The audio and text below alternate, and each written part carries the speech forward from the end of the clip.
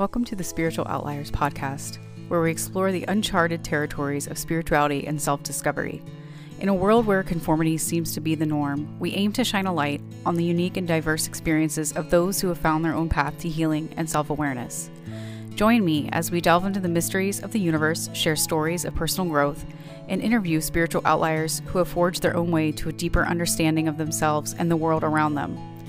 Whether you're a seasoned spiritual seeker or just beginning your journey, this podcast is for earthbound misfits who are curious about the limitless possibilities of the human spirit. Greetings, spiritual outliers. I am your host, Heather, and I hope this moment finds you immersed in tranquility, perhaps savoring a cup of soothing tea or indulging in a revitalizing iced coffee. Maybe you're even relishing a delectable high-carb treat, allowing me to experience some vicarious pleasure as we commune in this space today. I'm going to deconstruct and talk shit about how the word toxic is toxic.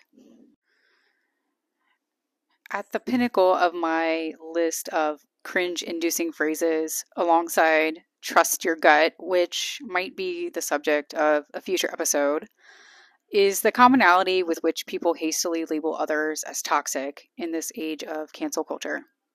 Today, we embark on a journey to explore this very notion together. Before delving into the heart of this episode, I extend my heartfelt appreciation to my fiance, Carlos, who's reading a quote from Dominic Valli's book, Zinfandel, The Mystic's Path of Self-Knowledge, served as a significant inspiration for this discussion. The quote reads as follows: "It is therefore not surprising to see appear terms like toxic people, a horrible label bestowed often heedlessly by people who have not yet fully developed the ability to take responsibility for their gestures and emotions, nor any true notion of empathy." Now let's connect the concept of the label toxic with the phenomenon of cancel culture. So cancel culture refers to the contemporary practice of publicly shaming, ostracizing, or boycotting individuals or groups whose actions or viewpoints are deemed offensive or problematic. And unless you've been living under a rock, which I would highly applaud you if you have, you probably know what culture is, but cancel culture is. It often entails holding people accountable for past mistakes, controversial statements, or objectionable conduct. The aim of cancel culture is to condemn and silence those who appear to violate social norms or values. In our quest for justice and a more enlightened society, the term toxic has evolved into a catch-all phrase, encapsulating anything or anyone we perceive as harmful, negative, or simply unlikable. It is astounding how this single word has amassed such tremendous power to label and ultimately erase individuals or even ideas. To me, toxic is yet another excessively recycled buzzword in our collective consciousness, kind of similar to twin flame and narcissist. I can't tell you how hard I cringe when I hear these words, and I totally admit it. I have my issues with labels. It must be like an Aquarius thing. I have a lot of Aquarius energy. So I realize that we need labels and definitions to understand and communicate with one another, but sometimes the label exceeds its usefulness.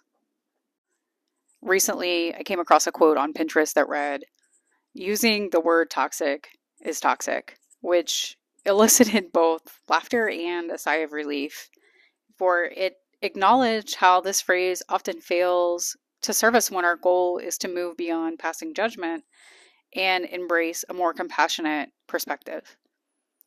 Reducing individuals to a singular negative label dismisses their unique individuality and potential for growth.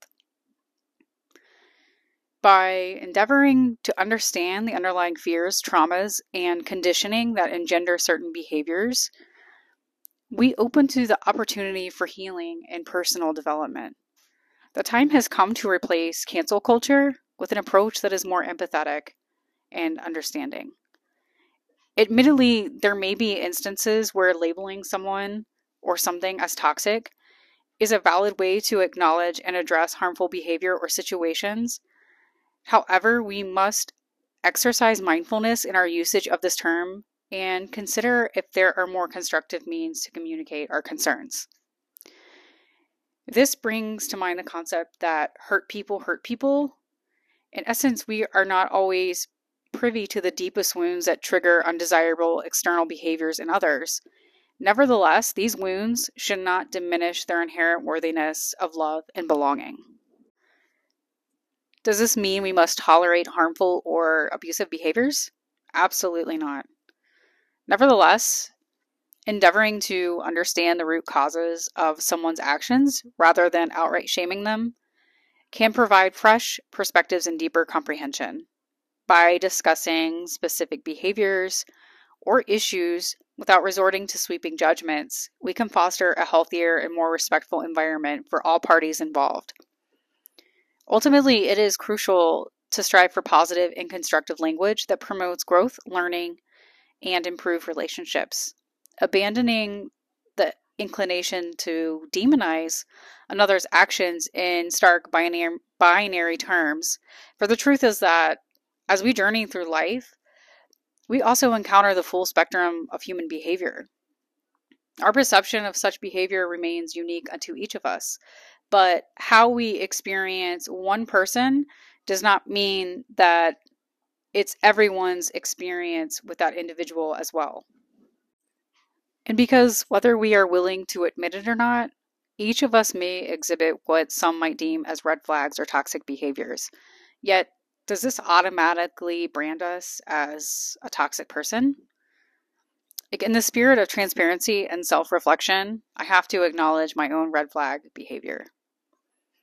I tend to throw things when consumed by anger.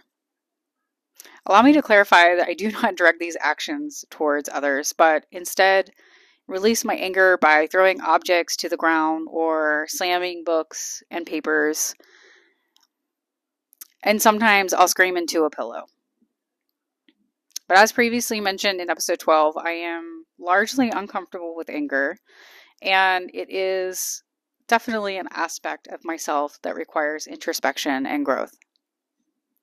While it may be deemed unhealthy by external standards, particularly from my perspective of self-awareness, this expression of anger falls short of being constructive. It could potentially lead to the dissolution of a relationship, even if the majority of said relationship is characterized by healthy love and support. Assuming full responsibility for my own red flags, I came to the realization that I learned this behavior from my own mother. In her attempt to process anger, she too would resort to throwing objects or slamming doors. And the fact that I learned it from her does not absolve me of responsibility, because it is entirely up to me to recognize my shortcomings and work on rectifying them, especially if my behavior negatively impacts those I care about. And here are some other reasons why the excessive use of the word toxic can prove toxic itself. When we label someone as toxic, we tend to create emotional and psychological distance. Empathy and understanding take a back seat, replaced by judgment and condemnation. This attitude perpetuates a cycle of negativity, preventing us from finding common ground and addressing the root cause of the issues. Overusing the term toxic can also exacerbate societal polarization, a truly undesirable outcome if we seek growth in love and understanding as a collective. It partitions people into rigid categories of good and bad, fostering an us versus them mentality. And such divisions foster animosity and hostility, impeding collaboration and understanding among various groups. And as a side note, if you're a huge astrology nerd, this is pretty much a shadow side of the age of Aquarius.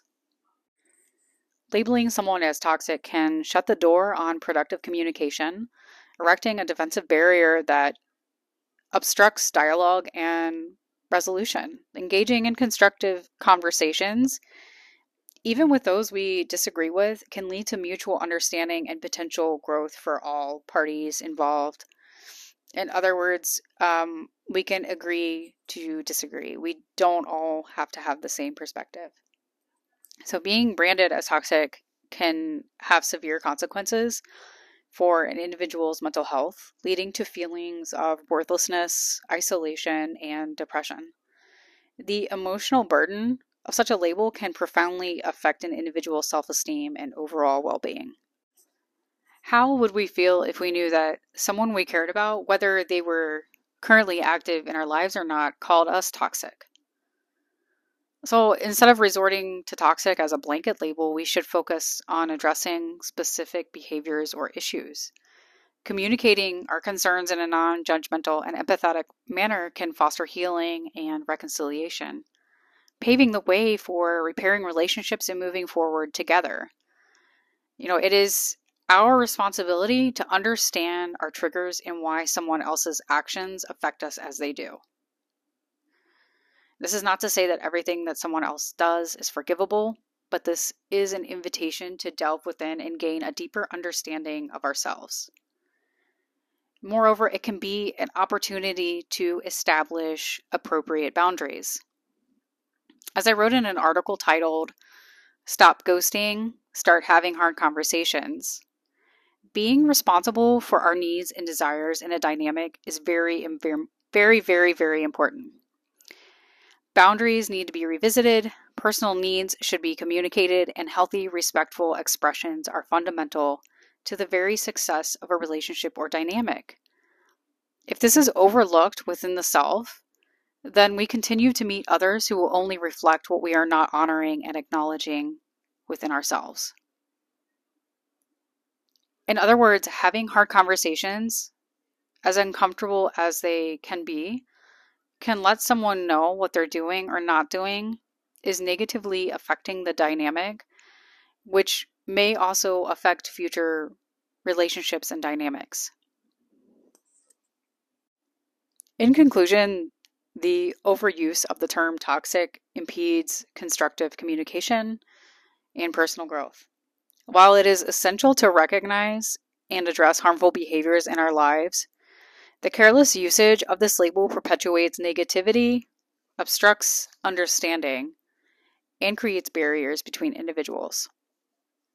Emphasizing empathy, understanding, and constructive dialogue allows us to navigate challenging situations with grace and compassion. By carefully choosing our words and promoting open communication, we foster healthier relationships and nurture positive transformation in our communities. I think I'm going to wrap up this episode here. Thank you so much for sharing space with me today. I value your presence more than you know, especially as y'all are making this podcast grow, and it literally means the world to me. So if this has been impactful for you, or it's given you a new perspective, or maybe there's someone you care about who you think this could be helpful, please share it with your loved one, your friend, your partner, whoever you think might enjoy it. And if you're listening to this on Spotify, please rate my podcast or give me some feedback on the episode. I would greatly appreciate it. Otherwise, I'll see y'all next Friday.